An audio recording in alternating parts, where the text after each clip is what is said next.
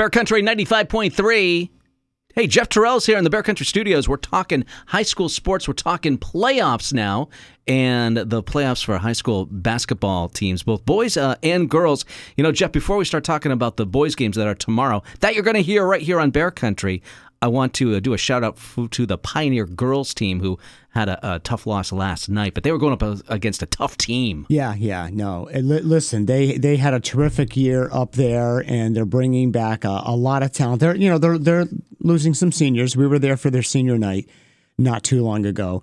But no, they are on the right track. The Franklin Tech girls, of course, are now involved in the state vocational tournament. They got the top seed there. They'll be in the state tournament as well as a very high seed there. Mm-hmm. And we've got the boys championship Saturday tomorrow with 3 local teams involved, 2 of them going head-to-head.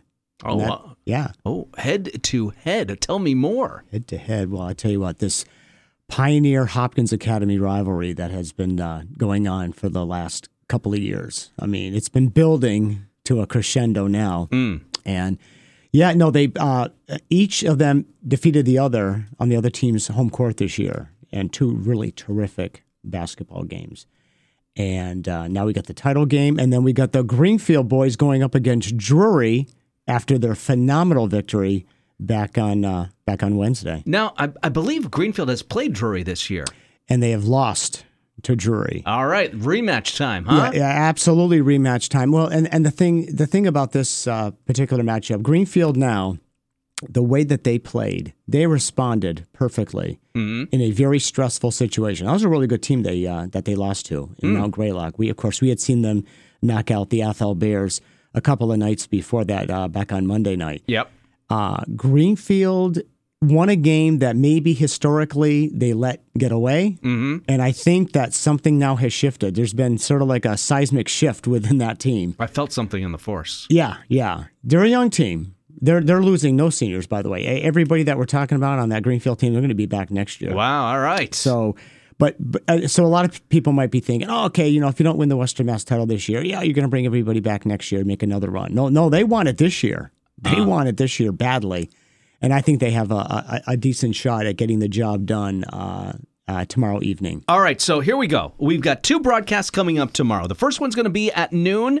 It's going to be Hopkins and Pioneer. Where's the venue? Where are you guys going? Westfield High School. All right, Westfield High School. And then, I don't know what you guys are going to do in between these 2 games, but then at 6 o'clock tomorrow night, you got Greenfield Drury. Where are you going for that one? Holyoke High School. Oh, boy. Yeah. Going to be all over the valley tomorrow. I'm really glad that Championship Saturday for Western Mass is happening tomorrow. The only way that it could be better, and I know you know where I'm going with this, when everybody comes together at Curry Hicks Cage at UMass like the old days. That is one of my favorite times of the year. Championship Saturday at the Cage, it's the best.